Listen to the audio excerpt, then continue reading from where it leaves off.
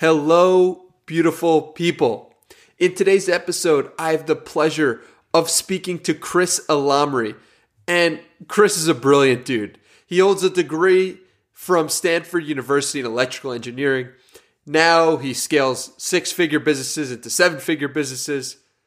But this episode isn't about that. This episode isn't about electrical engineering. It's not about Stanford. It's not about growing your own business. This episode is about spiritual growth, and I had no idea where this conversation was going to go, but Chris is so full of love and so full of energy. We had an incredible time. This might even be my longest podcast yet. And so if you enjoyed this conversation, let me know on Twitter at Hey Danny Miranda. This is a relatively new podcast, so if you could add a review on iTunes or if you tell a friend about it, it would really go a long way, and I would appreciate it from the bottom of my heart. If not, that's all good too. This conversation is for your listening pleasure. And without further ado, let's get to it. Interesting people, thought-provoking conversations, nutrition for your brain. Journey through the minds of the world's top performers and discover what it really takes to achieve your highest version. This is the Danny Miranda Podcast. So why don't you start us off and tell us a little bit about yourself and your background? Yeah, so I was born in Virginia, but I went back to Morocco when I was one and lived most of my life there. Went to a French high school, and then around 16, I kind of started getting ready to come to the US. So I was kind of like resolute in that. And I learned English about like 15, 16. And then I ended up moving to San Francisco when I was 18 to study basically at Stanford. And then I ended up studying electrical engineering there. And then I did all kinds of things, more like startup related projects, like throughout like school, then graduated and dropped one of the main projects that I was working on that was like healthcare related after a year of working on it. And then at that point, I moved to Seattle, and then I kind of like moved away from all this engineering stuff and into the marketing world. And so at that point, I really had $0 and zero idea about what I was doing, but it ended up working out really fine, and ended up kind of launching a marketing agency that partnered with people and to help them kind of allocate their money. So it was really all the marketing and also all the strategy. And yeah, that's kind of like more the content, like without touching maybe the spiritual side of things. One of the things that you didn't really touch on when you were talking just now, but one of the things that I want to talk to you about was your thread of who you were, and specifically this situation of having a near-death experience while surfing. And I wanted to dive into this because I wanted to know more about this. What was that like, and what happened, and what was going on in your mind? And talk to us a little bit about your near-death experience while surfing. Yeah, so I was about 16, and I've surfed since I was maybe like 11, and basically it was during really like a pretty intensive year. But I decided essentially to go surfing really early in the morning, and I was alone, like by myself, and the place was really foggy, so I ended up kind of going far out into the ocean, and I couldn't see really the beach break. And essentially what happened is that the waves were like fairly big, but I also had like an asthma attack. And so usually that doesn't happen as often to me, but it happened in the water. And I basically was really struggling to leave the water. And so I was kind of in that state for about an hour. And so what happened is that every time the wave would kind of go through, I would be submerged underwater. And most of the time I would open my eyes underwater just because I really thought this was the end. I was drinking also like a lot of water, and I really felt like I was going to drown. And this kind of also kept happening. And over time, like there was essentially this one moment where I was underwater, and I had drank so much water at that point and I was really suffocating like from the asthma attack that it's like almost like I suddenly like disappeared and kind of became a more like expansive like field, and there was this sense of like profundity to it. It was almost like the depth of my experience like was increased by 100%, and I really felt like at that moment like if everything was totally fine and everything was like you know like all was well essentially.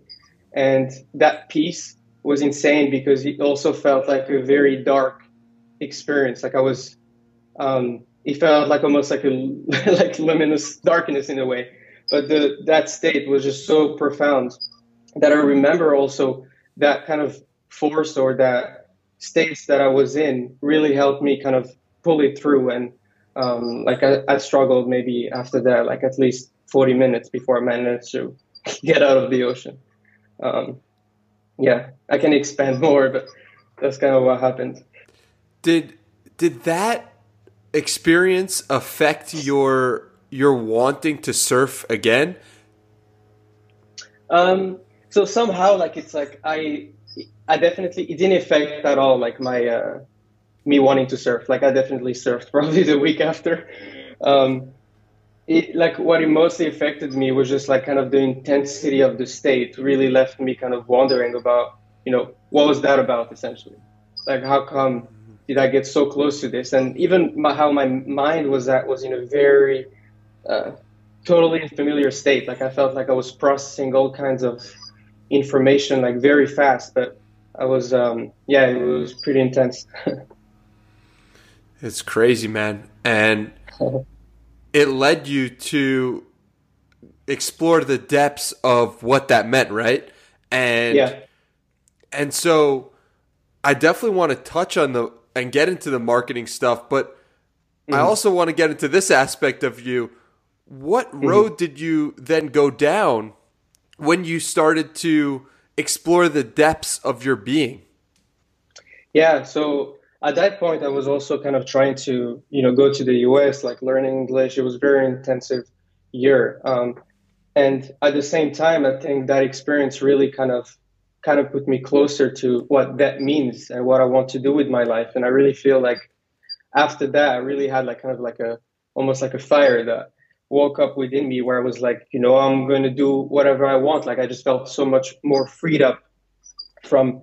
Um, from what I want to do with my life. I just felt way more free and way more open about what that might look like. And so that's kind of what led me also to wanting to go to the US and to kind of explore what I could do there. And so, yeah, it was also at that time I was also starting to read all kinds of spiritual material because I was trying to understand what was going on. So I really didn't understand, I think, much at the time, but I feel like the seeds were kind of planted.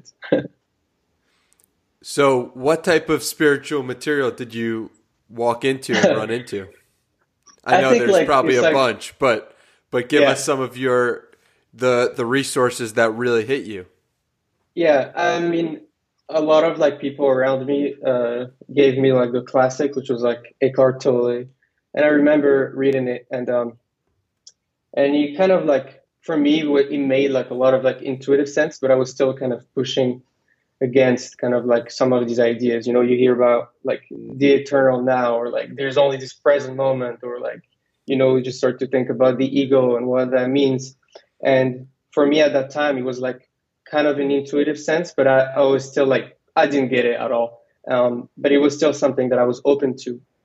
And I also had like a music teacher that kind of was a mentor to me, that also exposed me to all kinds of things. He would just tell me all kinds of crazy stuff about consciousness and how, there's like a soul and all of these things. And at that time, I was very receptive to what he would say, but I was still kind of opposing it. It was still kind of in my head, it was a little bullshit, essentially. Hmm. So yeah, I was kind of navigating those two. So it was a little cognitive dissonance there, but yeah.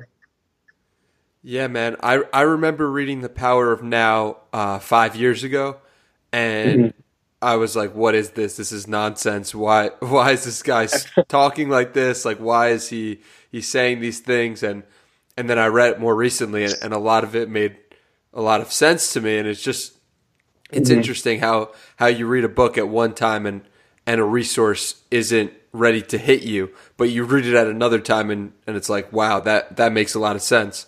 So talk to me a little bit about what resources have really hit you and really changed your perspective. What books can someone read right now who, I mean, obviously everyone's at a different place in their journey, but talk to us about some of the books or resources that really blew your mind.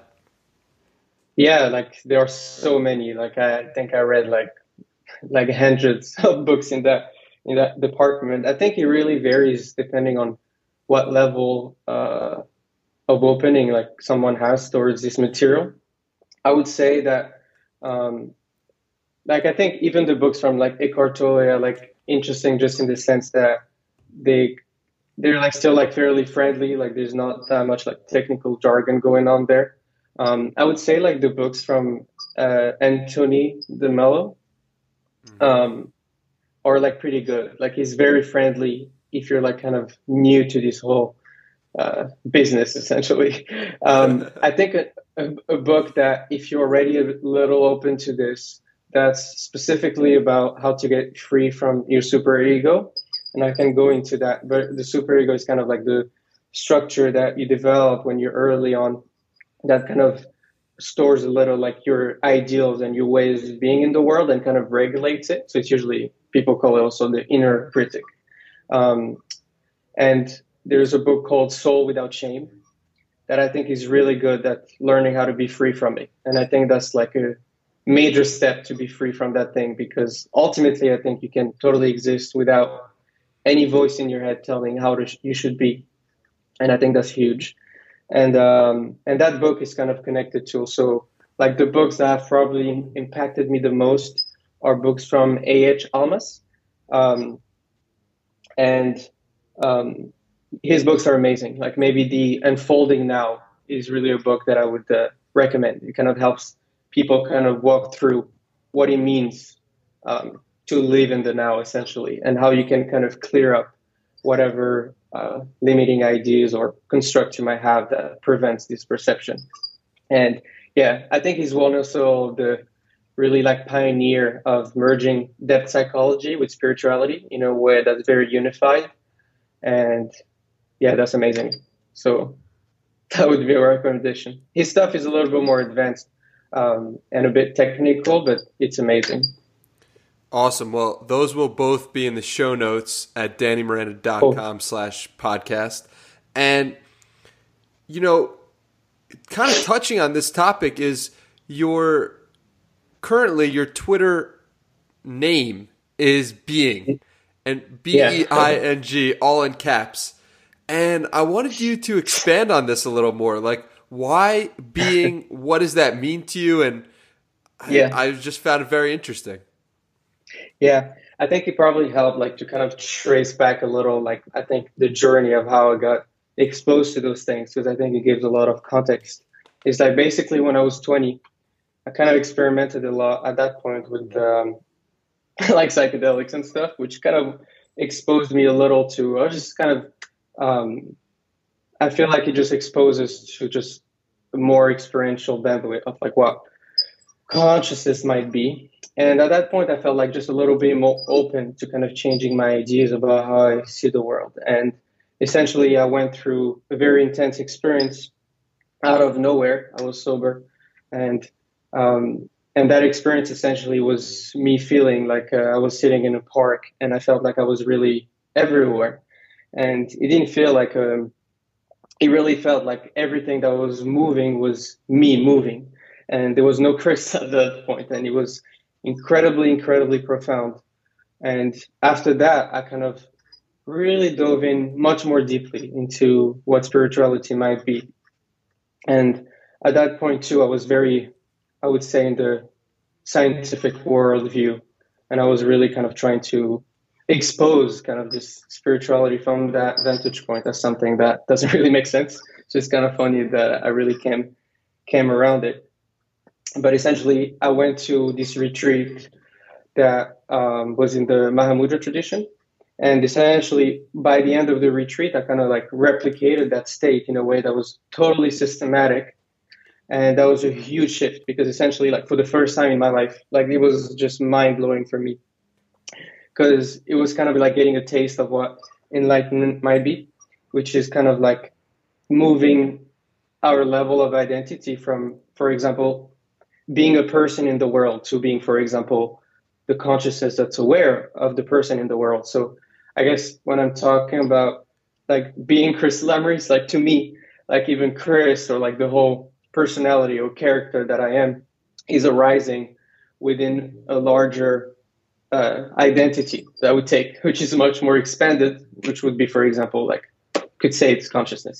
And yeah, and so like it's much more free. And so that's why, like to me, being is kind of the existence that's there prior to any knowledge that we have about the world. So we might think that the world is a certain kind of way, but our beingness is before any of those concepts. And it like kind of like supersedes any of the ideas that we might have, any of the ideals or beliefs or projections that we might have about who and what we are. And I think that, yeah, it's like being Chris Elamri is kind of like the game I'm playing in the sense, because it's like I'm technically being, but that being is also like Chris Elamri is within that. So, yeah. It's fascinating stuff, man. And I'm Yeah. only really trying to follow it a little bit because some of it is just way above my level of comprehension and maybe to those listening as well. But Yeah. it's just like, so let me get this straight. Like, I am Danny Miranda, but I am aware that I'm Danny Miranda. And so where do I get to the point of just, you know what I'm saying? Like I'm, yeah, I know what you're saying. it's hard for me, man. Like, cause I'm really just trying to, I'm Yeah. trying to honestly think about how what you're saying is true. And I can't get my mind there. So, yeah. So first of all, like for me, it was kind of also the case where I was like, I had all these experiences that happened out of nowhere and it was just almost impossible. Like I was trying to get there, like thinking about it. How can I get there? And it's really hard to kind of move, for example, beyond the mind with the mind, because the mind can't think itself out of the equation. So it's kind of like a little like tricky there. But I think that, for example, if I am here aware, like basically what we can realize is that this awareness is basically what we are. And that what arises within that awareness is just stuff that we are also aware of, but it is less us than the awareness. And so when that happens, usually there is just an increased spaciousness in like the way we see ourselves. So you might kind of actually see how the person that you are is just something that you're aware of essentially. And sometimes you're not even aware of it. You might be aware of something like different. And so clearly you can't be that thing that sometimes is there and sometimes it isn't.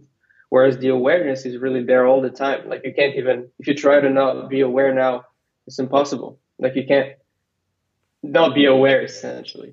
And so, yeah. And so I guess that's like an easy, like, or it's like if you drop your thoughts aggressively, like if your life depended on it for like 5 seconds, or you drop everything you think that you are, then immediately there's like a little gap where you're like, oh, like this is kind of what I am more. And the more we kind of do this, the more there is more and more spaciousness, and we kind of see more and more kind of that we are not, for example, like the collection of thoughts or ideals we have about ourselves. They might still arise as the awareness, but they define us much less. So we're like much freer from it.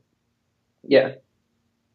okay. I'm with you now. I understand what you're saying, because this is what happens during meditation, where, you know, you'll have moments where you'll be thinking about yourself. You'll be thinking about, you know, what you're going to do later today. And then all of a sudden you're not thinking about anything, and you're not thinking about yourself, and you're almost in between that state of, of awake and sleeping, but you're just somewhere in the middle. And that, I believe, is what you're talking about, at least slightly, maybe. Yeah. I think that's like, it gives like an immediate sense of it, where it's like we stop kind of seeing the world like through our like I see kind of the ego or like our persona as like a cluster of all kinds of ways that we relate to the world. And it's like when we move away from it, then we kind of see something more fundamental that's kind of always there. And yeah, and I think what's also like sometimes confusing is that often people will be like, oh, but your thoughts are not you and stuff. And it's like, it's a useful pointer to kind of be like, oh, when there are no thoughts, like what's going on? Like, what am I when I can't even think of what even a person might mean? You're still there. So it's like a more fundamental way of shifting our identity to something that's a bit more expanded. But the thing is, like, even thoughts are this awareness, are the same consciousness. Even the ego is just consciousness as well. So it's just that usually when those happens, we just lose the awareness that we are the awareness. And so usually people might say then it's bad, but you can have those two happen at the same time. When you're like, oh, I am the awareness that is aware of itself, as well as the person that is within that. That's crazy, man. That's crazy. And it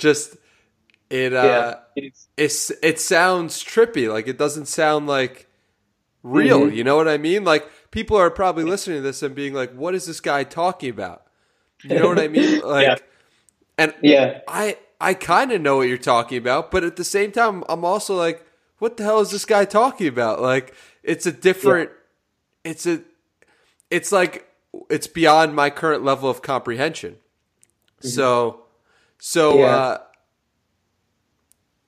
talk to us about that. Like, before it was like, before you were thinking like this, you said you had that experience in New York when you were 20, when you felt as if you were New York, right? Yeah. And yes. How old are you now?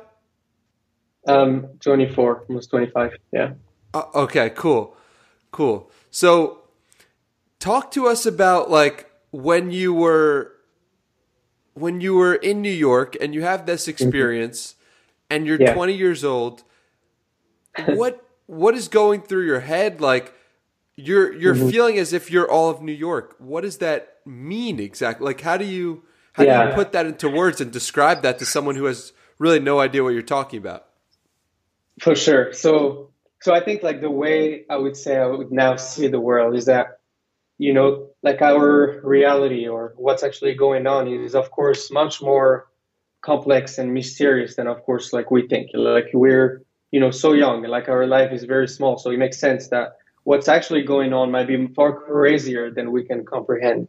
And I think that as we grow up, like when we're really young, we kind of develop a view of what the world is, and we kind of crystallize a little bit, and we're like persons interacting with a separate world out there.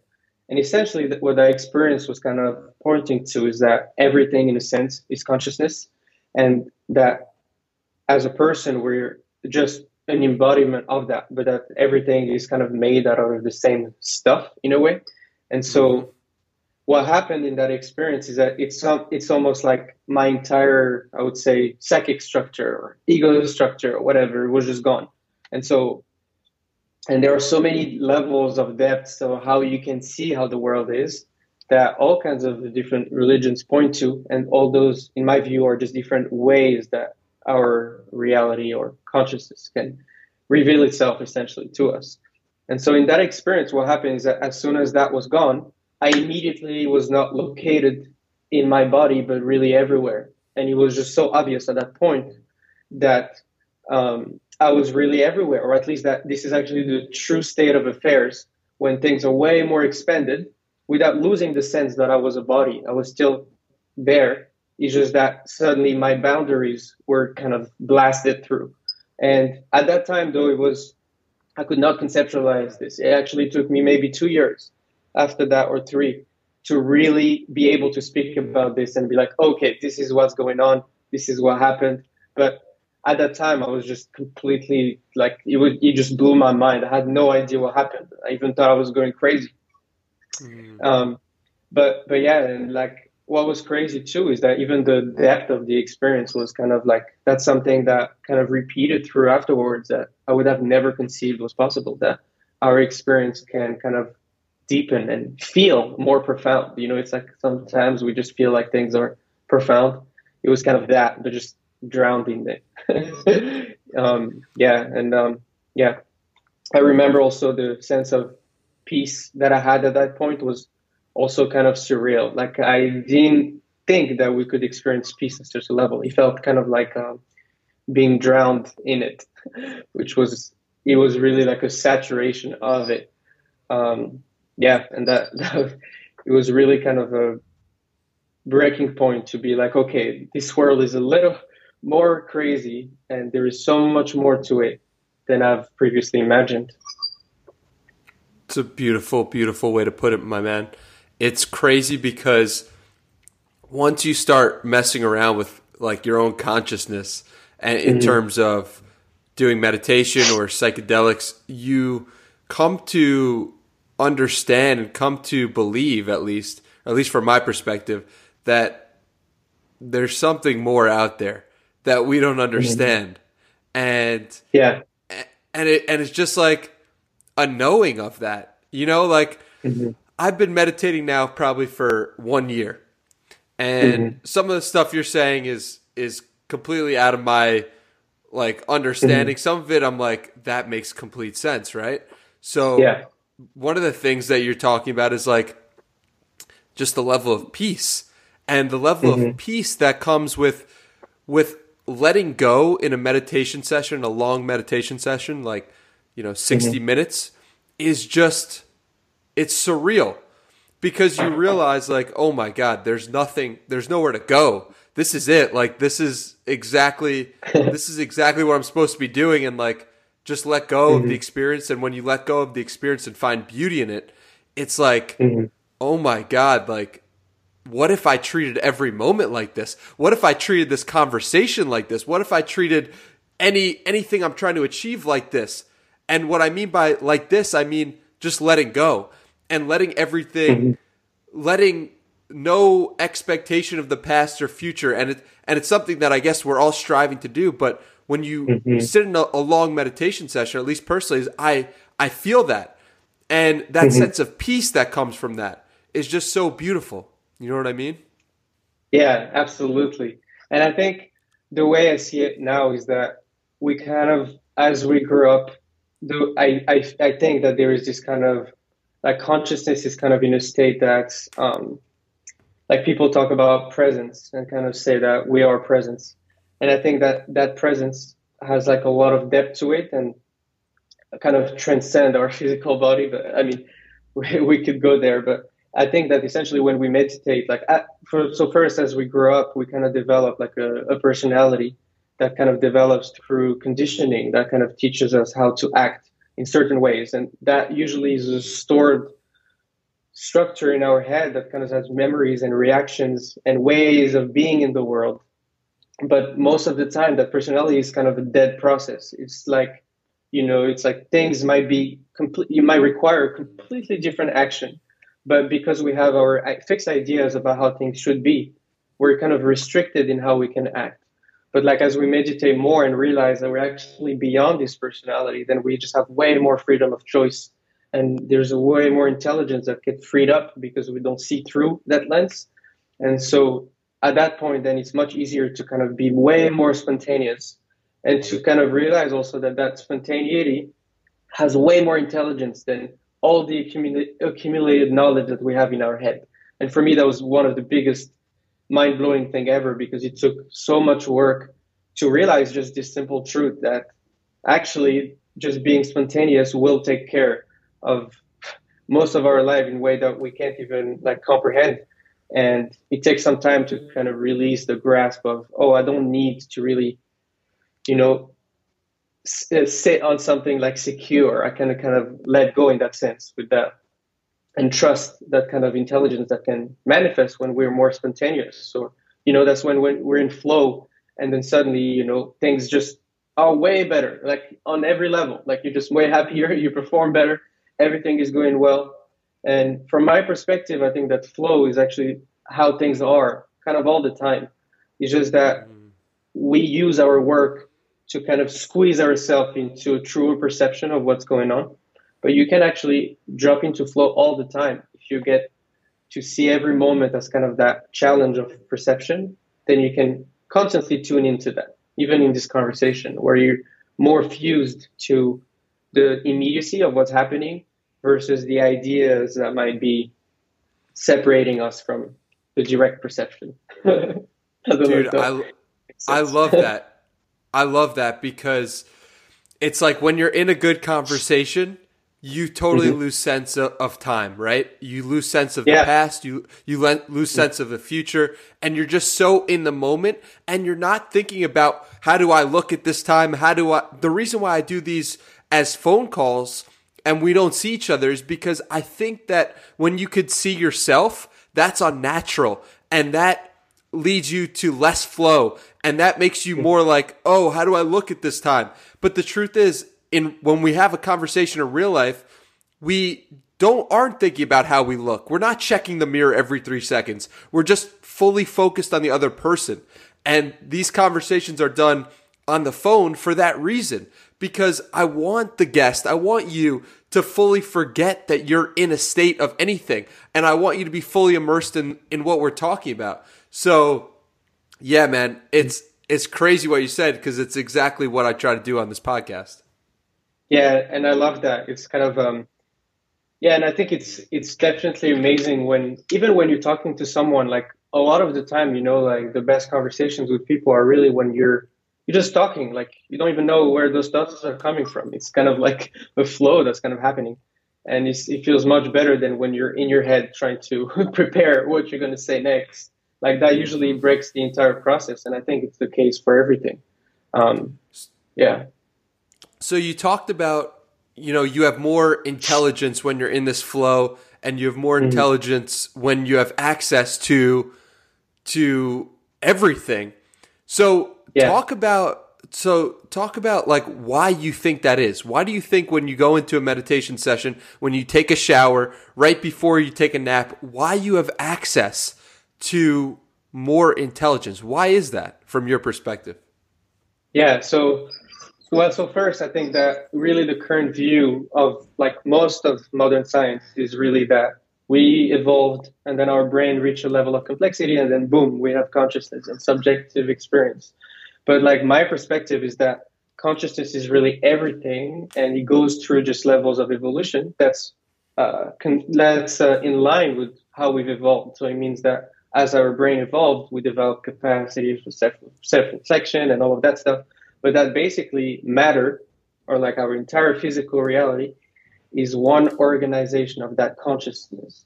And so that's like a huge paradigm shift, because then it means that where is information stored? Like what is intelligence? Like if I'm actually connected to everything, how does that information flow? Like what does that mean for how I work, how I see the world? And like I think the implications are really huge and kind of endless in how we can connect them.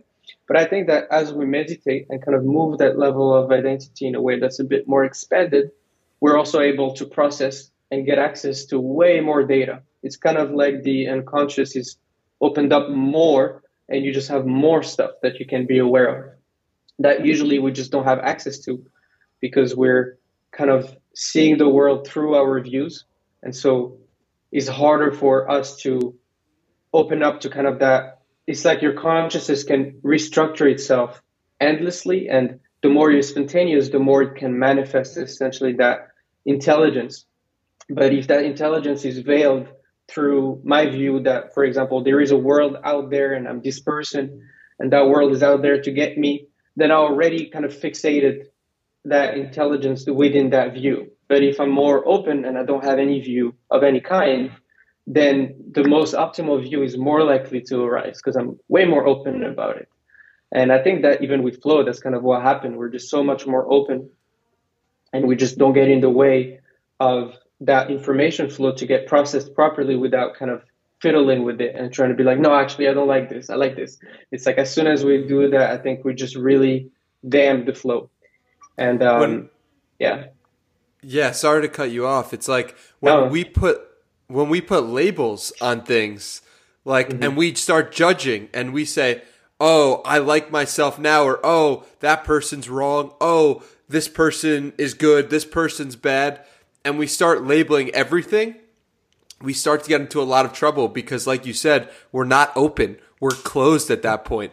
And that was a big mindset shift for me when I read The Untethered Soul by Michael Singer. Yeah. Right? It was like he was just open about everything. In the Surrender Experiment as well. He documented and showed how just being open led to all these rich experiences that he never, ever could have predicted, but he was just open to the experience. And, you know, it's crazy because that's how this podcast came to be. I was doing phone calls with people from Twitter, and then I was just open to the experience of learning more about people. And I was like, wow, like these conversations should be public. So I started being open to that experience, and we'll see where this leads.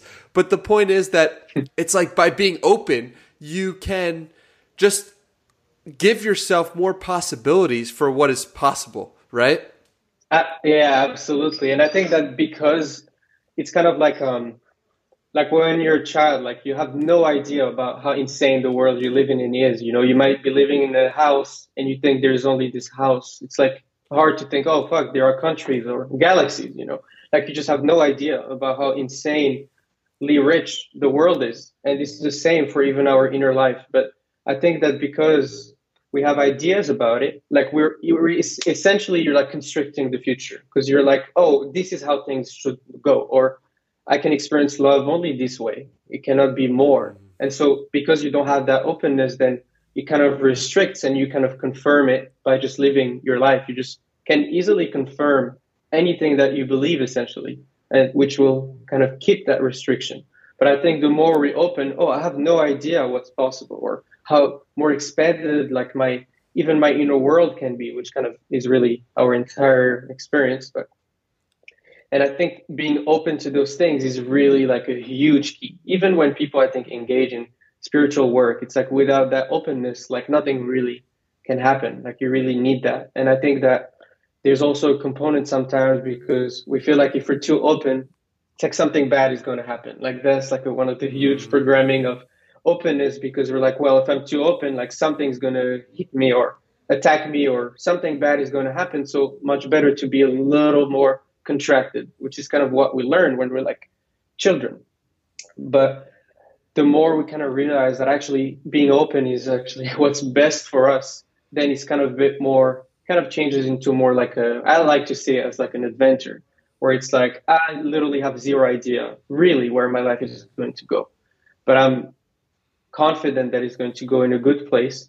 And like, because of that, it also makes it more fun. Because if I knew exactly where I would be in 10 years, I mean, it's like knowing the end of a movie. It's pretty boring. Yeah. It's so interesting because when you start thinking like that, right, that your life is like you're living out a movie character, and you know the ending's going to be great. You know you're going to get to where you want to go, but you have no idea how you're going to get there. That's super exciting. And that just gives you the sense that like you're living as a child. You're living just with complete and utter wonderment of what is about to happen. And it just gives you the freedom to be open, like we were just talking about. Like when you know you're going to end up in a great place, it's like you're just watching a beautiful movie. So I absolutely love it, man. Yeah. And I think also having the awareness too that you can be, because you're open, you're probably also open to how you're going to react to anything that might happen. And usually the more you open, the more it's probably going to be in a very positive way, that things might be reinterpreted or anything. So in general, I think it's like just an amazing way to live. And it's like you can really push also that openness. It's like so open that you don't even know, for example, you include even what you think you are, what you think the world is. And I think that's where a lot of the juice is, because often we'll be open within our framework of what we think the world is, which is something that we've acquired when we're really young, that few people grow out of because our entire society is built around it. So everything is reinforcing that this is how the world works. Like there's things out there, we're little people, we're interacting and we get things from the world. But again, like I think really my view is that everything is really consciousness. Like it's like a much more, it's like very real. Like you can experience it and it has huge implications. And I think that just knowing that without even experiencing it, I think can already kind of expand a little our views, because like the true state of affairs is that this world is pretty amazing essentially. And so it's like kind of cool to also know, at least for me, it was helpful to kind of hear all these people talk about how amazing things are when you see clearly. And I'm like, okay, well, maybe I don't see clearly now, but it's exciting to see that the world is like much more wonderful than we might even think now. Yeah, that's beautiful. And it's really fascinating to think about what the implications of that are. So so talk to me about that. What are the implications from your perspective of consciousness being everything, and what exactly you're talking about? Yeah, I think the implications are huge because, like, basically, well, in one way, it kind of shows that what we are is really inseparable. And so, how we conceive even of intelligence, of what it is to live a good life, how people help each other. I mean, all of these kind of intersect more. But I think in a more like tangible way, like the way I see is that our life is, what's the point? And most of the time it's like, we're going through all of these experiences and we want to know, we want to have amazing experiences. Like we want to have a good life. We want to be loved, to do exciting things, go on adventures, or however we want to see it. And I think that all of those experiences, like if we think about what's the component of it that makes it useful or that makes it amazing in that sense. And most of the time, it's just the way that we live through it, like our experience of the world, because we can't really experience anything other than our experience of it. And I think that the fact that everything is consciousness, so that we are consciousness, just means that there are all kinds of, I'm going to just say dimensions, but like depth that we can access that essentially infuses our entire world or our experience of the world, which is much more depth. So, for example, it is possible to see that this consciousness is literally made of love. And that is like hard to believe. I totally did not believe. I was like, this cannot be, it's impossible. But it's like because I had ideas about what love means, but love kind of referred to something different than I had in mind, at least when people describe consciousness. And my view of it is that all of these things are kind of inherent in consciousness and are always there at all times. So usually, for example, if I want to experience more love, like I might think that I need to do something, or I'll be with this person and then that person is going to give me love. But my perspective is that all I'm doing is actually giving myself a permission slip to feel the love that's already there, because the person is just talking to me.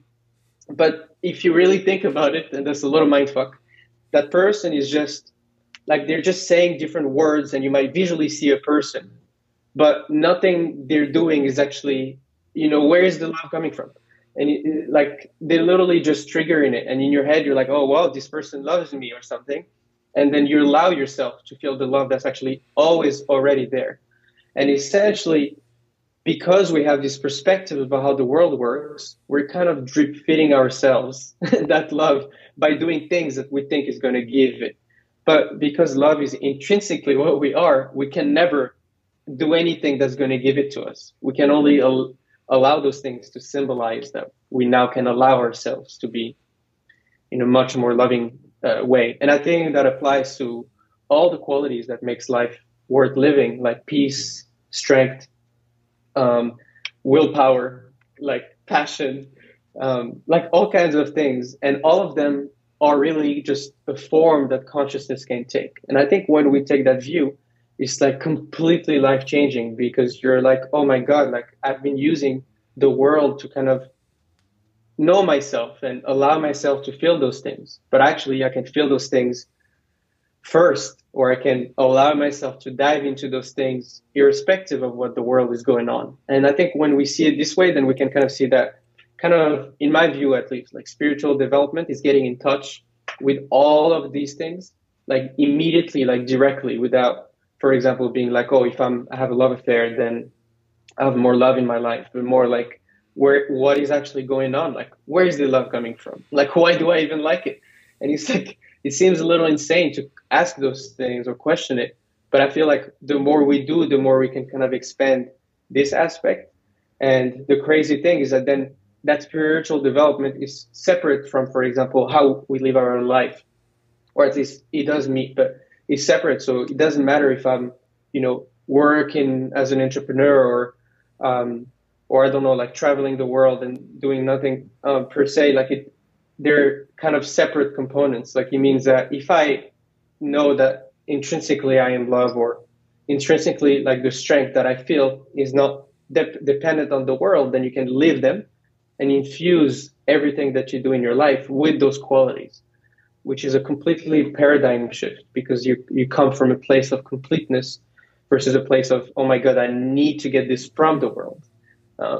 Yeah, I think those are. Yeah, I want to give you a hug, my man. I really do, because you just explained my life philosophy in just a few minutes there. It's fascinating, because when you start acting full of love, it's crazy what happens, right? It's crazy what the world reflects back to you. And when you're acting with that love, with the knowing that you are that love to begin with, then it becomes like a whole new ball game of life. You're not doing things to get the love of someone else. You understand you can give yourself love at any time. And anyone listening right now, you can give yourself love right now. Literally say, I love you, and feel what it feels like to give yourself a hug. And just think about that for a second. It really feels amazing. And the crazy thing is, it's like that is available to you at any time, and you can give that to someone else at any time. And what that does for the world, right? It's like you can then, if you're walking on the street and you see someone, you could literally have a conversation and infuse that love that you have for yourself, and infuse the next person with it, and they feel it. They know you have something about you that's different, and it's like that's always available to us. And I love what you just said about how, like, what you're trying to get out of a love affair, what you're trying to get out of love from someone else. Think about that, and think about, you are the one that's triggering in your own head that stuff. You are the one that's triggering it, and you are the one that's going to say, like, I love you, and dude, I am just so on the same page with you. I think what you're saying is incredible. Yeah, and I think usually we forget too that the implications are just so much more huge, because it's like when you act from that place where you don't need anything from the world, but you kind of just express in it, then everything kind of is more like a expression of those qualities. And it might sound a little crazy, but I'm just going to stay. I think that ultimately, to me, like, reality is really like a motion picture movie, like the way it actually works, which is like a huge. Yeah, so that's also what I think, like all kinds of people in almost all spiritual circles really would say that this is actually what's going on, is that essentially our reality is really like a motion picture movie, meaning that every moment is really like an independent frame, and our consciousness is kind of sifting through those frames very fast and creating kind of this entire experience of time. That can be a little mindfuck, but it's like incredibly freeing. And like even people kind of say that like our reality is like flickering, like it goes from non-existence to existence, like, nonstop essentially.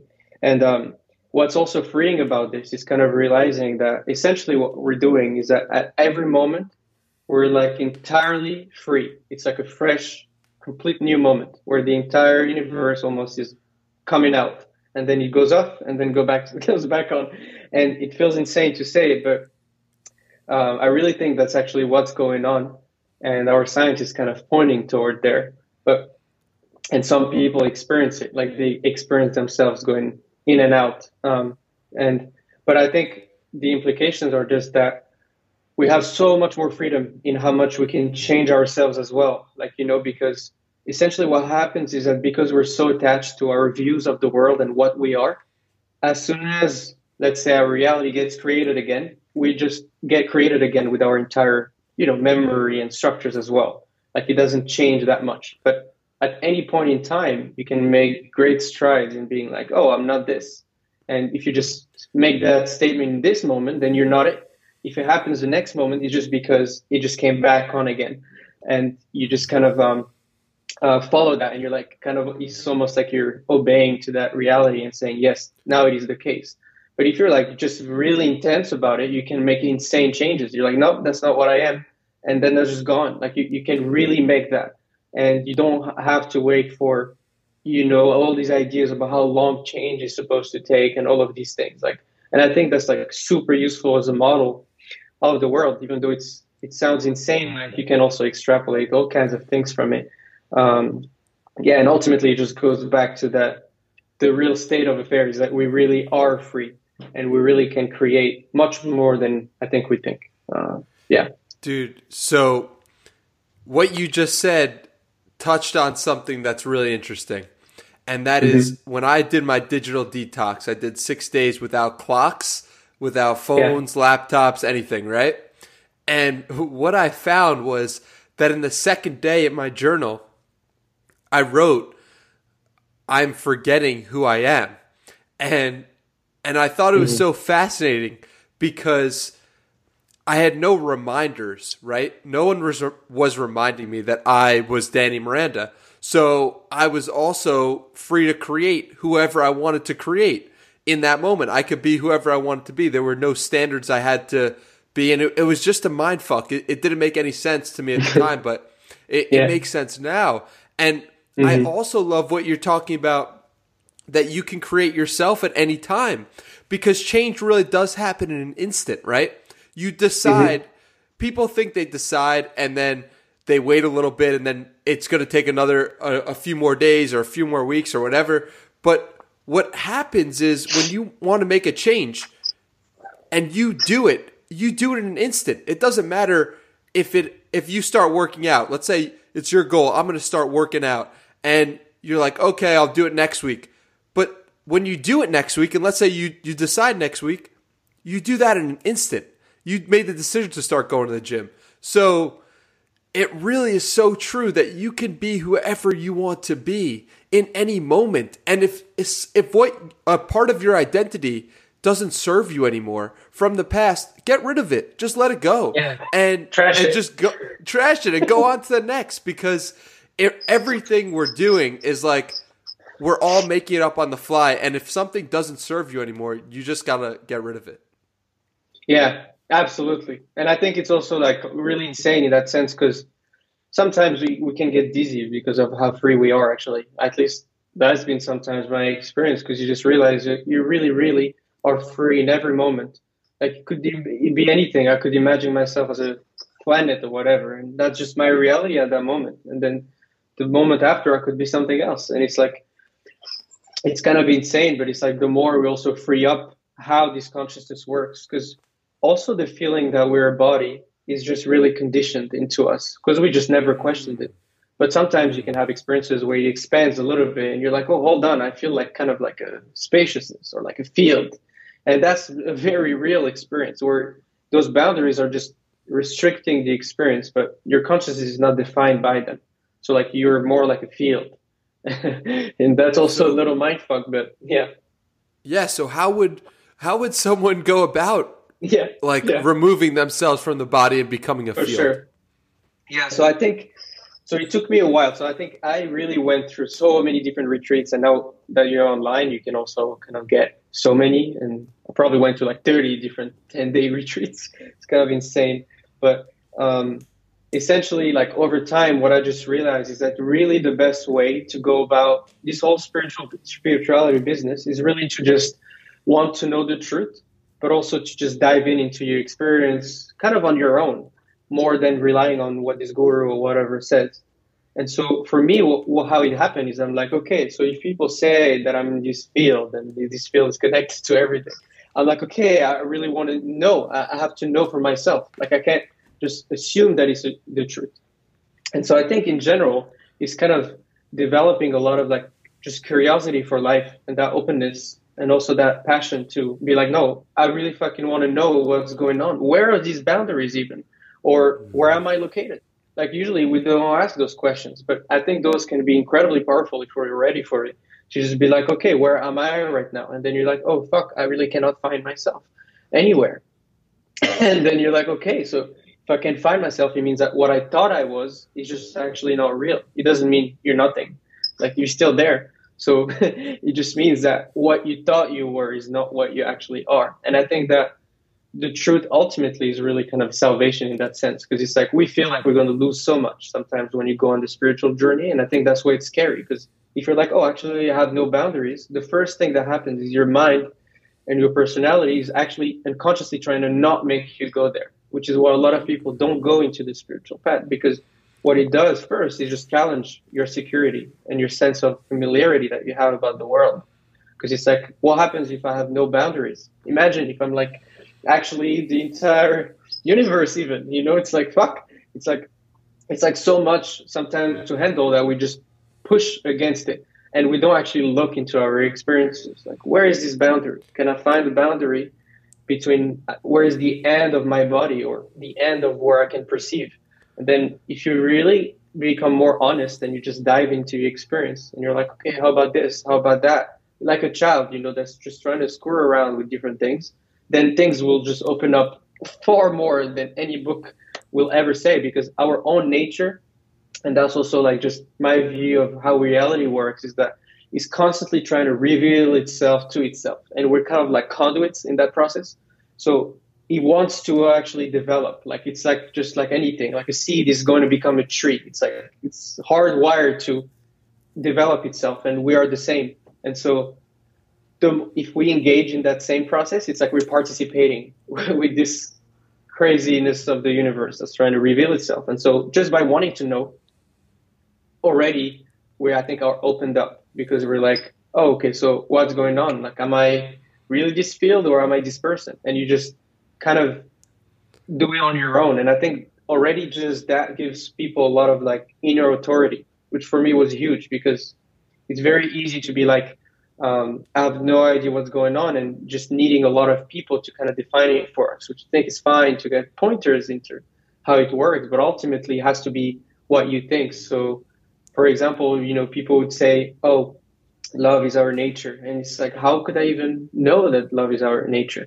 And it's like, if you believe that someone says that, and then you have crazy experiences where your heart opens and you're just feeling crazy love, blah, blah, blah, then you might be like, okay, he might be saying the truth, but you're still not convinced because you don't understand why that is the case. And I think that that's like a huge roadblock in a lot of people that are on this spiritual path, because it's like, without understanding it, like it is always going to be like a mirage, like you're constantly moving and you're not sure. But if you, for example, look into your experience, and my take is that we're like a field, and that field is a field of awareness, and that field of awareness is not bounded by anything. You really cannot find those boundaries, like it really keeps expanding. And that if we realize it, another crazy thing is that's I think such a useful pointer, but is that every point in that field is like a sensitive point that's aware of itself. So like meaning that if I feel sensations in my knee, I'm aware of those sensations in my knee. So like my knowingness of it is the same as the sensation itself, or I might be aware of something in my head. And those two things are the same, different points in the field, but both of them have similar components. Like I'm aware of both of them. They are all appearing in my consciousness. And usually when we start to look at what are things made of instead of what do they mean, I feel like that's when things start to open up. So I might, for example, I can just describe like an experience that I've had where, for example, I just realized that everything is made of light. And for me, it just happened by just looking at everything that I'm aware of. And instead of being like, oh yeah, sensations in my head, sensations in my knee, it's like, wait a second, like what is it made of? And then you're like, oh my God, it is really made of a kind of lucidity. Like everything is made of this lucidity. Otherwise, they would not pop out. Like I would not be aware of them. And when you see that, then if you extrapolate, then you're like, oh my God, everything that I'm aware of has that component. And then if you keep going, then you can just shift everything. And then that's why people will say, oh my God, we are beings of light. It's because we actually are. Like, that's just a perception that's possible. And those things are just mind boggling. But at the end, they're actually simple in the sense that they're, in my opinion, undeniable. They're just like experiences that you can go through. They are separate from ideas we have about what it might mean, because you actually end up experiencing it. So that would be my take. I think you're just like kind of diving into it, kind of like a science, but also kind of like an art too, where you're like just curious about what is this consciousness that you're living through. Yeah. I love what you said about when you start on this path, or when you take a spiritual journey, your ego almost, or yourself doesn't want to, because it's very hard for your mind not to have that security of who you are. And it reminds me of just when you start a new habit, right?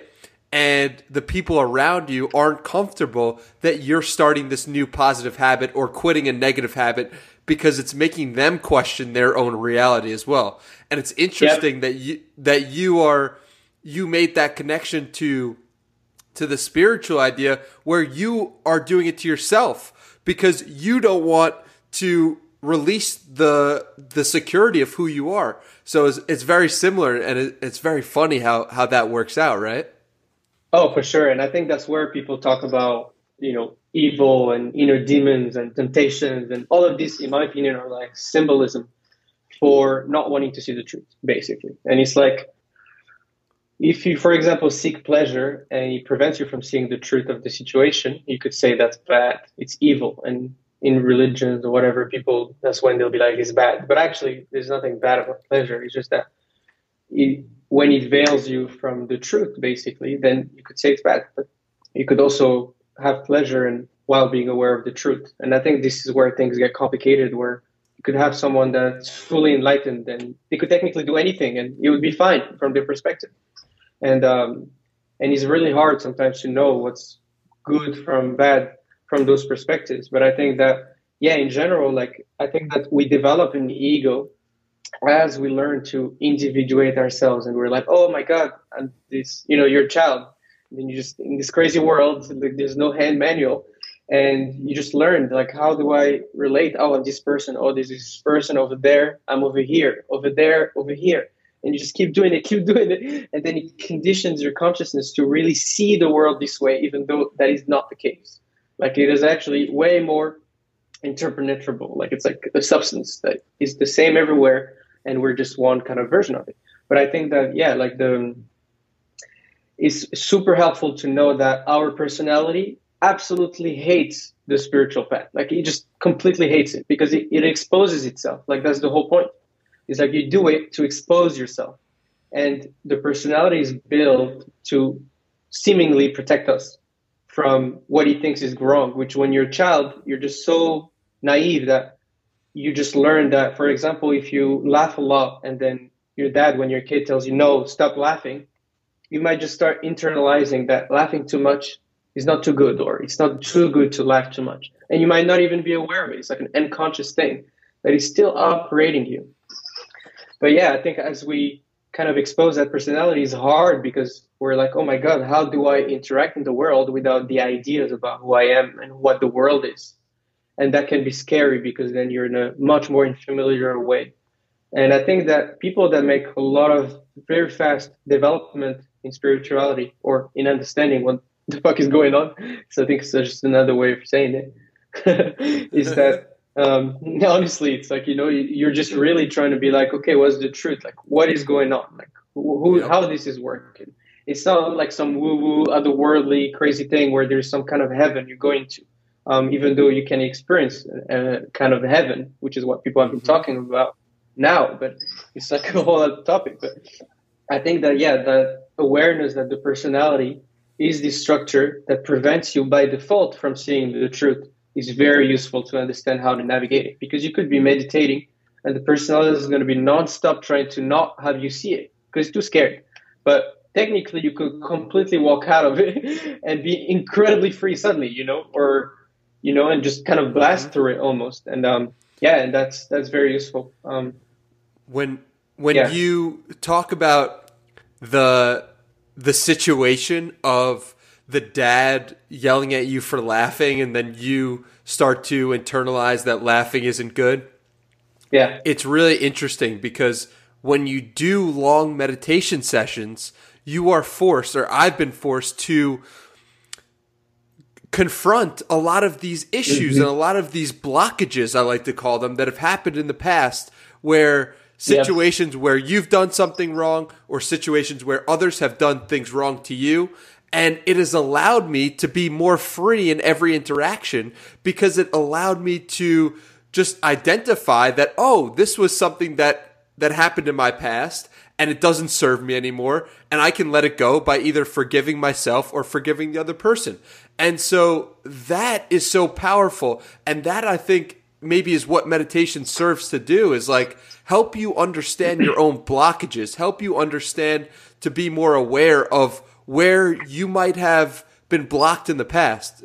Has that been similar to your experience at all? Yeah, like 100%. Like the way I see the entire spiritual path is you're getting closer to what the truth is. And in the beginning, you're like, oh, I want to know the truth because it's going to make me feel good.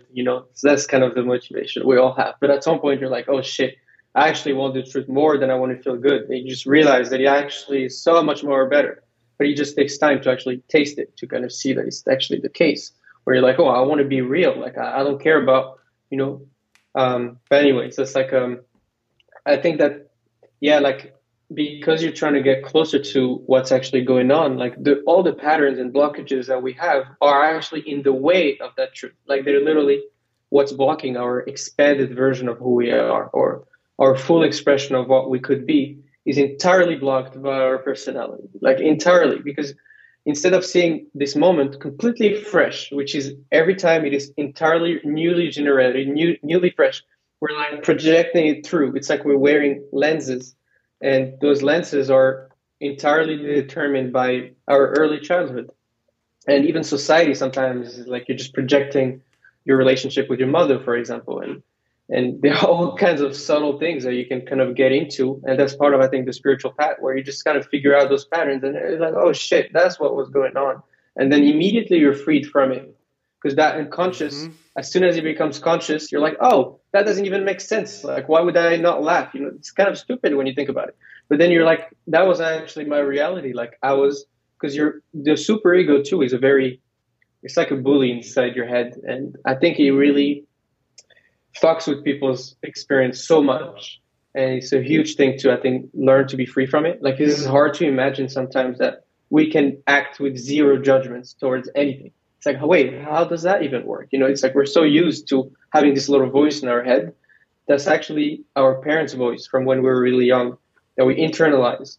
And and I think getting freed from it kind of gives us so much more breadth and freedom. And you can even, for example, when people engage in addicting behaviors and everything, usually it's because you're kind of fighting a bit with that super ego that's also making you judge yourself for it, which actually does not even help the whole process. And it gets tricky, but it's in my view, it's kind of like the whole thing. And I think also that when people kind of approach like enlightenment or awakening, that in my view, I think that word is really like every tradition kind of says a different thing about it, but it has also like different degrees of depth, but all of them are kind of moving your identity to something that's truer. So you might be like, oh, I'm consciousness. Oh shit, this consciousness is beyond time. Oh shit, this consciousness is beyond space. Oh shit, blah, blah. And you just kind of keep going through those levels. But those levels are not going to expose like your unconscious. So if you're an asshole, basically, you could be an enlightened asshole. Easy. And so that's a little confusing because we really have I had this idea that if you're enlightened, you just act perfectly and you're just like morally genius that understands everything. And that's just not the case. Like, you might see everything as love light and everything is interconnected and you're this unbounded, crazy, expensive state. But you might still be an asshole and you might see this assholeness as a great expression of consciousness, And I think that it's like a different level where it's good to be aware of, because it's like it makes sense sometimes because you can see spiritual people and be turned off of the path when actually it has totally nothing to do with spirituality. It's more that the person has not integrated, or is like in a blind spot when it comes to this, which is kind of how the personality works. Yeah, when you say that, it makes me think of Eckhart Tolle and how he posted something on Instagram one time. I think a coffee cup from Starbucks, and people got really mad online because they're like, "How could Eckhart Tolle be enlightened when he goes to Starbucks?" And I was like, what does A have to do with B? Like I don't see the connection, but I saw so many people upset about that it made me think of exactly what you're talking about. Yeah, and people will have the same thing. Like, you're like, oh, why are you having sex? Aren't you blissed out already? You know, it's like people are like confused because their views of the world is like projected on kind of like this enlightened being. I think sometimes you would just drink a glass of wine and people are like, why would you drink a glass of wine? You know, it's like the whole, it like shatters our views of what it means. But I think that we have different lines of development. Like, you can develop cognitively, you can develop like your views of the world, like you can develop your spiritual identity, which is, I feel like, what's most alienated in our world. Like, we know how to maybe develop a little cognitively, but we're like jammed up in terms of our identity. And the cognitive development is also linked to the spiritual one. Like, if you can't transcend what you think you are, you're jamming up the levels of cognitive development you can go through as well, which is like rarely talked about. Like, for me, just took a lot of time going into all kinds of very niche research and work to kind of see that actually that's what's going on, and that it's just amazing. And I think also that a lot of people that get turned off by spirituality usually don't know what spirituality means. Like, to me, it's like, it's just development. Like, your identity can just keep expanding, and it's just the truth. Like, you can deny it or conceptualize it in endless ways. All those different like spiritual traditions kind of point to that same truth, but also that ultimately is kind of like diving in and seeing for ourselves. And I think that that's kind of the same impetus that the universe or whatever is also doing. You're just constantly creating all kinds of life forms and nonstop creation. And the more we kind of align with that, the more we have all kinds of capacities and ways of seeing the world that kind of comes online. And it's really insane that the universe, or however you want to see it, really wants to know itself through us almost. And so as we engage that, it's almost like everything gets refined. Like, your senses get refined, your love gets refined, everything gets more and more intense, more and more more and more real. And it can be really mind-boggling, like what's possible for us. Or at least I feel like the things that I've been exposed to have really shattered my worldviews and kind of made me see how much our inner life is what gives the juice to our entire experience. And so if we get more in touch with it, then it just changes everything. And then our work is just the same. It's like you can learn how the world works through your work, through your interactions with people, through being with people. And so it doesn't have to be just when you meditate. It can be like literally every moment of your life. You're like, oh, what's going on here? Am I more open? What happens when I'm more open? Oh, fuck, I feel a little more free. And sometimes you just start making those connections and you're like, oh, shit. And you kind of can expand like more and more this way. Yeah. It's beautiful. And what I wanted to touch on was something that it was something you tweeted, and I want you to expand on it a little bit because I think it's really interesting. And so here's the quote. It says, "True service is not about doing a morally good action. True service is not about serving somebody else. True service is serving essence. Be selfish. Serving essence serves the essence of everybody else." Just a beautiful quote, and I wanted you to expand on it a little bit. Yeah, it's a pretty, it's like not a popular view. But so I guess first it's like defining kind of what essence is. And essence to me is like we're a soul, and I would say the soul is the site of all experience. That's just the definition. So it means it's the entirety of your experience. And essence in this case is the inherent qualities inherent in consciousness. And those qualities are they actually never change. Like people have called them also like it's like platonic forms. Like Plato was like, there are forms. Like if you experience love, everyone experiences the same love. If you experience peace, everyone experiences the same peace. Even though that can be experienced at different levels of depth and refinement based on where you're coming from, it's still the same qualities. And so your soul can open up to those qualities, which is essence. And those qualities, in my opinion, are what makes us human. That's what makes mankind its richness, because they're like what defines everything, peace, truth, value, nourishment, like all of those are qualities of consciousness that we can experience. And these qualities can become so developed and so refined that they can really be like, it's like intense. Like you can experience love that's maybe 100 times more, like 1,000 times more powerful, which is very hard to conceptualize, but it can become like your experience. Then it's like, that because this essence is literally there all the time, that essentially whatever supports this essence to be actualized and to come true is really what supports the proper real juice of what mankind is. And because that's that would be like the view, then it means that if I support someone and so much harm has been done based on helping people, based on our ideas about what it means to help people. And so, it's very easy to get trapped in what I think is morally good. And it's like everybody has a different opinion on that. And then, you're willing to fight for it. And I think that when we have those ideas, it's much harder to actually support mankind, because we're just all operating on these different ideas about what we think is morally good, or like, oh, I want to help this person. And usually that kind of constricts us with our personality, because then it's like, oh, I'm this person that helps people, so I feel good about myself. Like it's not really a true service, essentially, because oftentimes like you might do it because you want to feel good, or you feel bad about yourself, or the more you help, the more it inflates your self-worth or something. Like these things can happen when you're operating from, that doesn't mean they actually always happen, but it's possible. But when you're actually supporting the life of essence, which means that first you have to support it for yourself.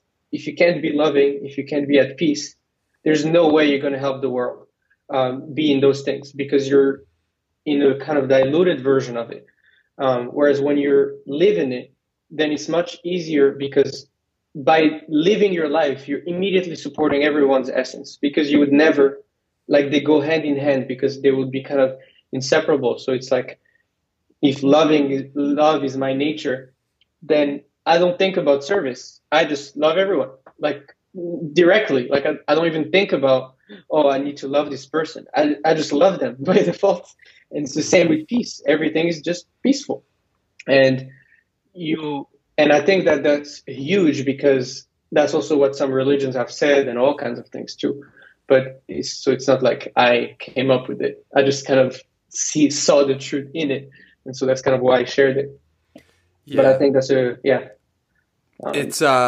it's really interesting, because it goes back to something that Tej and I talked about on the first episode of this podcast, which was just the idea of you need to take care of yourself before you take care of somebody else, and before you present yourself to the world even. It's like, if you don't take care of yourself, if you don't meditate, if you don't do the things that serve you, if you don't work out, if you don't read 10 pages of a book, right? It's like, if you don't do these things to make yourself feel whole, whatever those things may be for you, then how are you supposed to be whole for somebody else?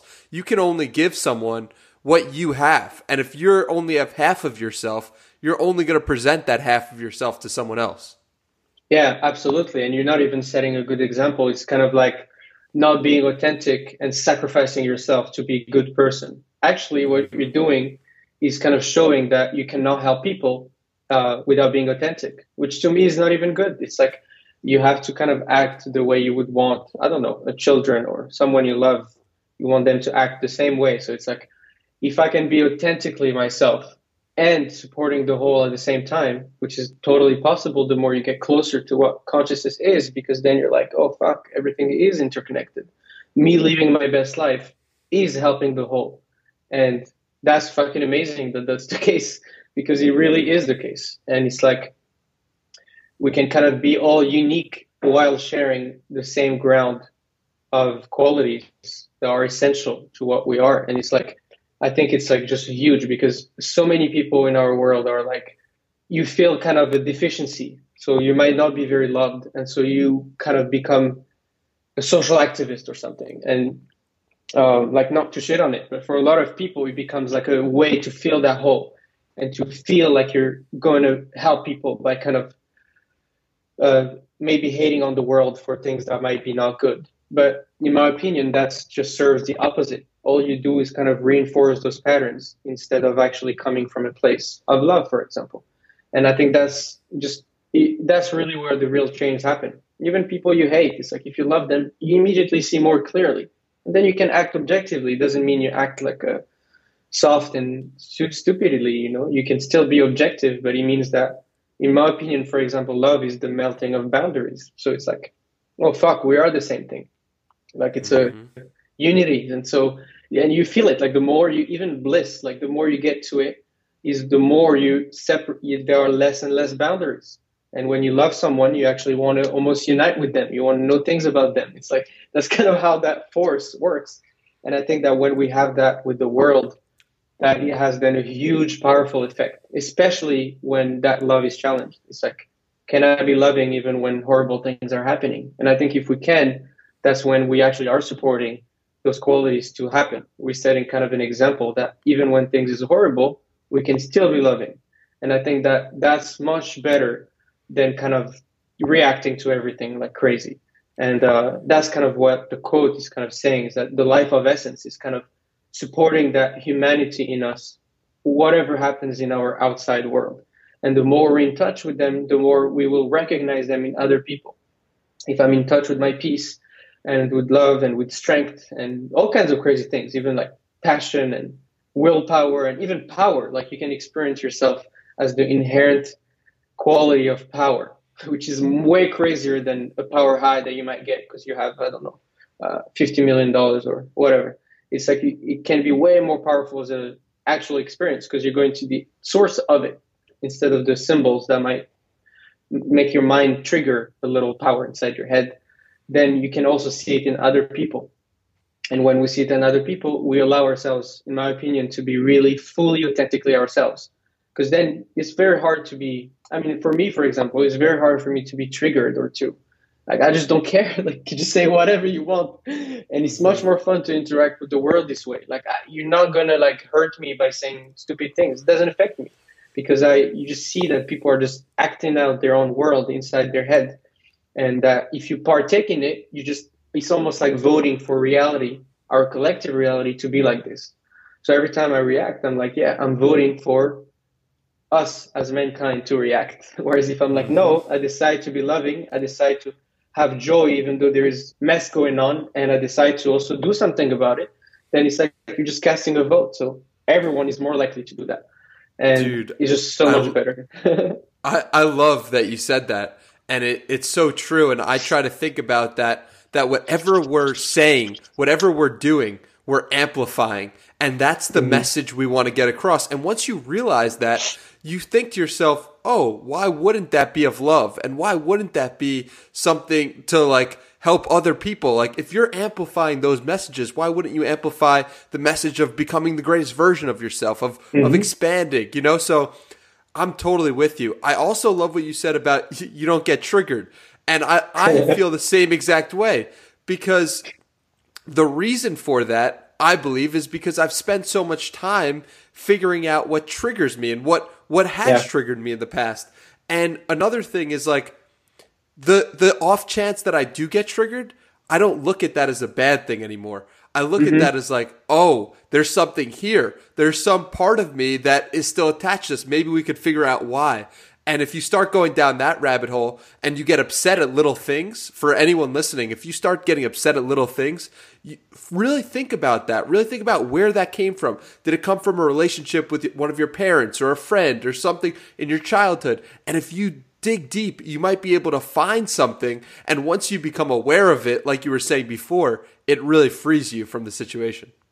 Yeah, like 1,000%. And I think it's also like my view too is that I was thinking about this for a while and how you can have a perspective where every time something bad happens, like from my perspective, usually we're trying to go towards pleasure and we go away from pain.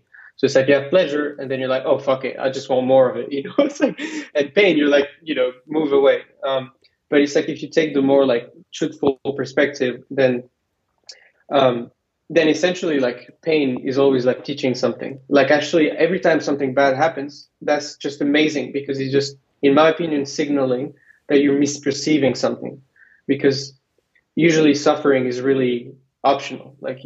And whenever we suffer, it's good because then you're like, oh fuck, I'm going in the wrong way. It's like, and it just helps you kind of understand yourself way more. Like if we didn't have any of this, we'd be doing all kinds of stupid shit. Like thank God we actually suffered, because otherwise you would not be able to move towards wherever is like richer, like the richer thread of your life.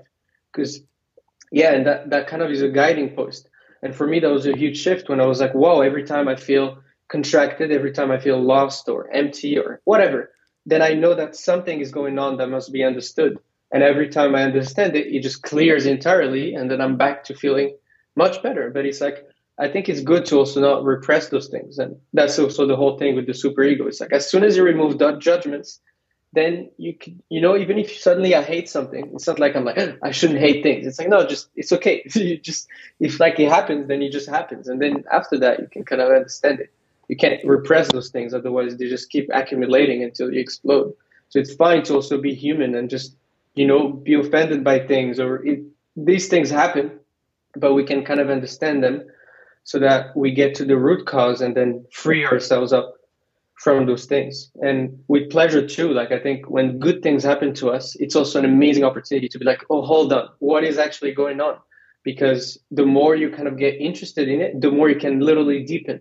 And so you can have joy, and then you can make that joy like 10 times stronger if you get kind of immersed into it and curious about what does even joy feels like, Like sometimes we're like, feel joy, and then we're like, fuck yeah, like I don't want to think about this. But it's like, if you think about it, it's like, whoa, like what does joy feels like? And the more you know how joy works, or how love works, or how sadness works, the more you kind of like orient yourself towards them and very quickly catch what's going on in your mind or what might be blocking it.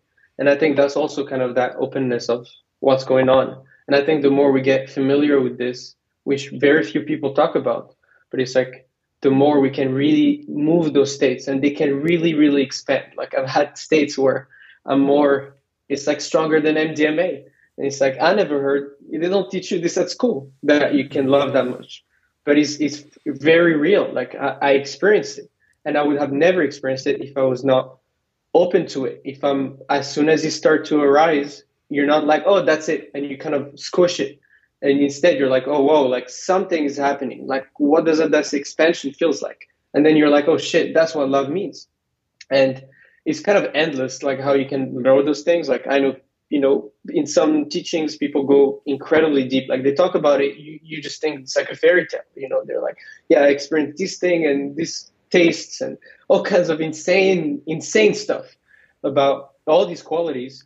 And everyone has them, and they're there at all time. You don't even need to develop them. Like all you need to do is become more transparent and less rigid about how you see the world. And then those things can be invited. Yeah. So before we wrap this baby up, yep, I want to, dude, I thought this was going to be a podcast where we talked about your business stuff and then we touch on the spiritual, but instead we went full spiritual, and I love it. And so I want to take just a brief moment to talk about your business and talk about, I was going through your LinkedIn before, and I love this quote. I love how you said this. You're talking about your agency, and you say, we scale 6-figure businesses, health-related businesses, to 7 figures in record time on a performance basis. We do this by out-caring and out-thinking the competition. I love this because it just is so – it makes so much sense after talking to you and reading your tweets why you would say out-caring and out-thinking. But just talk a little bit about those words and talk a little bit about like why you chose those words. Yeah, for sure. So, I mean – I love that in general the business is in performance basis. So I love that you have skin in the game. Um, but yeah, I think that all business at the end of the day is about providing value to people, at least perceived value. And what people really want a lot of the time is also being cared for and feeling like it's more than just a brand that they're interacting with, like kind of bringing more and more that human touch into this. And yeah, and I think in general, a lot of companies kind of are working at a very superficial level. It's like, you're just trying to figure out certain keys that will open people instead of like, no, no, no, genuinely, how can I genuinely help people? And how can I position myself so that not only am I helping them with this brand, but I'm positioning myself so I'm helping them forever. And I think that's a huge long-term paradigm shift that once you do that, then you're forced to kind of raise your game because you're like, how can I really support these people? And if you really support people, then you will have a successful business. Like there's just no way around it because you can easily differentiate yourself in the market in all kinds of industries because people do not put the customer first because you really have to put your heart into it and people feel it like that can really become transparent in the work. And I think this is game changing because I think more and more people are going to want to interact with services, with brands, with people that have their heart into it, that actually feels like they're actually supporting them.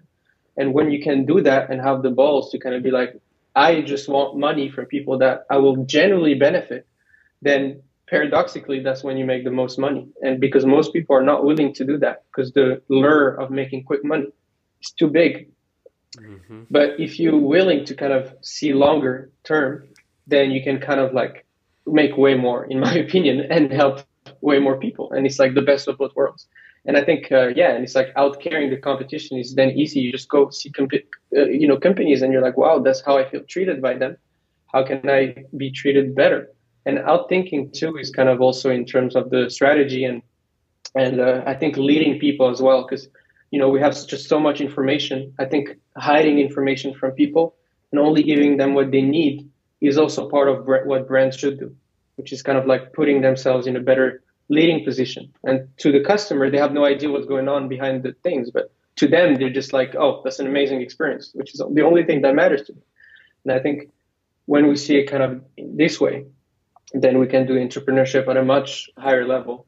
And for me, that's also been by far the biggest question mark in my life was just that when I was diving into all these spiritual things, I would have just crazy experiences that would just completely deconstruct my world. And at the same time, I was working super hard on especially the first year on the business. And I was like, how does this two work? Who is even working here? It's like I had all these crazy questions that I was trying to answer. And it's like over time, the two kind of started merging into each other. And you're like, oh, wow, like my spiritual work is my entrepreneurial work. It's just my way of expressing myself in the world. And I think it just becomes then so much more fun because then you don't use entrepreneurship. Like entrepreneurship is almost like your way of life where you're just expressing yourself and everyone has their way of expressing that. But I could expand on anything. It's really crazy because what you're talking about is just that every moment becomes a way to express your love and your care for the world. And you're doing that through the vehicle of business in one sense. You're doing that in this conversation in another sense, and you get the feeling that you really do care, brother. And it's been such a pleasure talking to you. It's been such a pleasure having this conversation. Why don't you tell everyone where they could find you, where they could find more Chris in their life. And dude, I'm so grateful for this. Thank you for taking the time. No, absolutely. Like it's a great pleasure to interact too. I'm super stoked also for our relationship to evolve. And I think people can probably find me on Twitter. I'm not super active on any other platform like whatsoever. And I'm planning at some point to be writing a bit longer form articles, but if people want to interact, they can DM me on Twitter. I'm always happy to answer anything, especially when it comes to spirituality. I love this shit. So, so that's Chris Elamri, ChrisElamri. You can find him on the Twitter sphere. Thank you again, Chris, for joining us today. Thanks. That was my conversation with Chris Elamri.